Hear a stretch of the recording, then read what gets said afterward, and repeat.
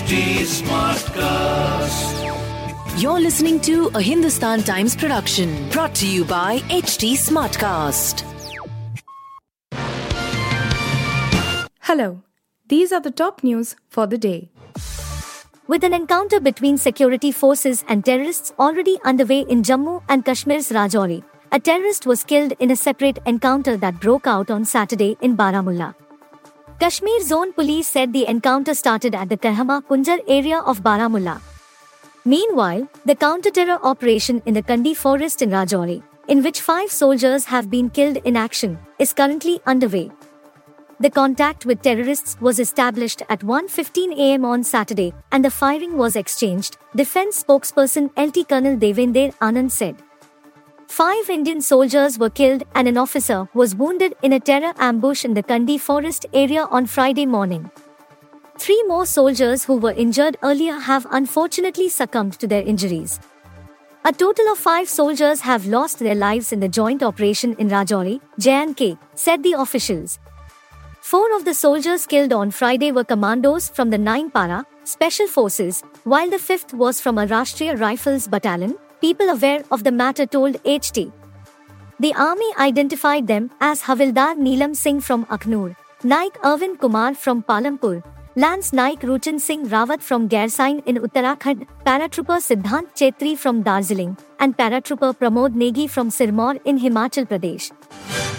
Pakistan Foreign Minister Bilawal Bhutto Zardari said his visit attend the Shanghai Cooperation Organization Foreign Ministers Summit was a success as after Foreign Minister S. Jaishankar called him out as a perpetrator of terrorism and said the victims and the perpetrators of terrorism cannot sit together to discuss terrorism.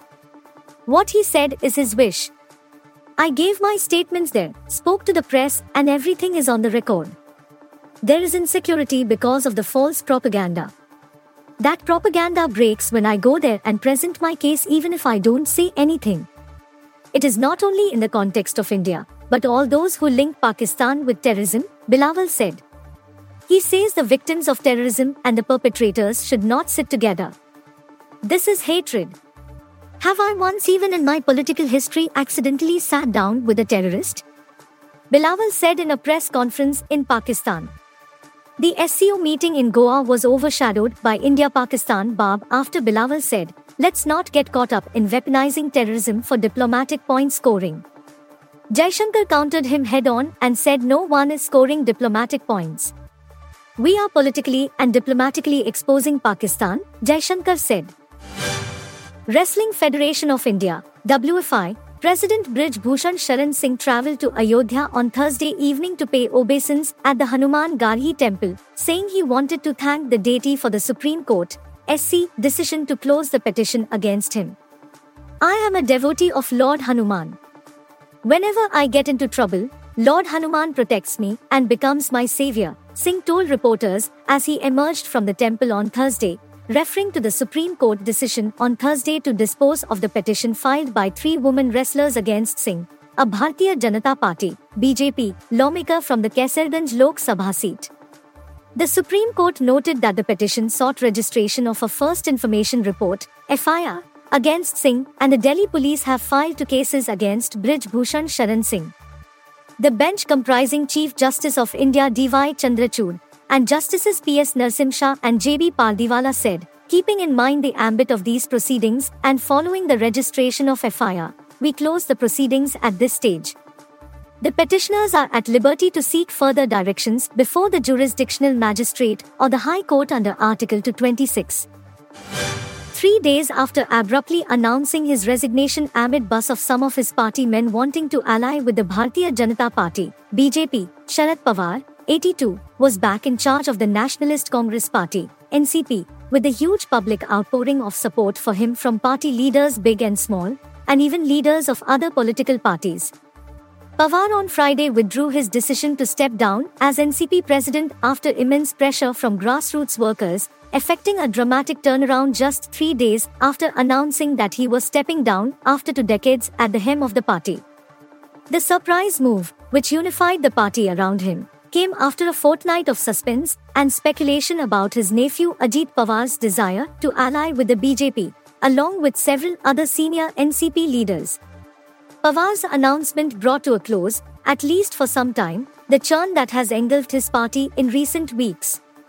He also announced that he will be working on a succession plan and said, without naming anyone, that those in his party who wish to leave and join hands with BJP could not be stopped. India on Friday asserted that the situation in the border areas with China is abnormal, with External Affairs Minister S. Jaishankar saying bilateral ties cannot be normalized if peace and tranquility along the line of actual control, LAC, continues to be disturbed.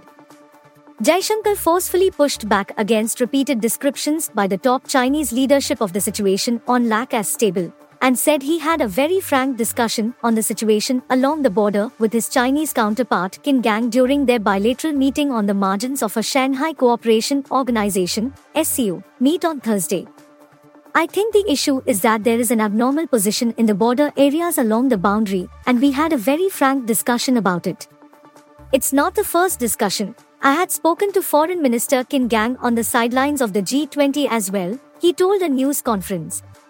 India and China have to take forward the process for disengagement of frontline troops in Ladakh sector of LAC, he said.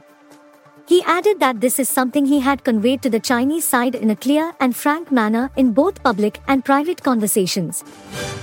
You were listening to the HT Daily News Wrap, a beta production brought to you by HT Smartcast. Please give us feedback on Instagram, Twitter and Facebook at HT Smartcast or via email to podcasts@hindustantimes.com. Until next time.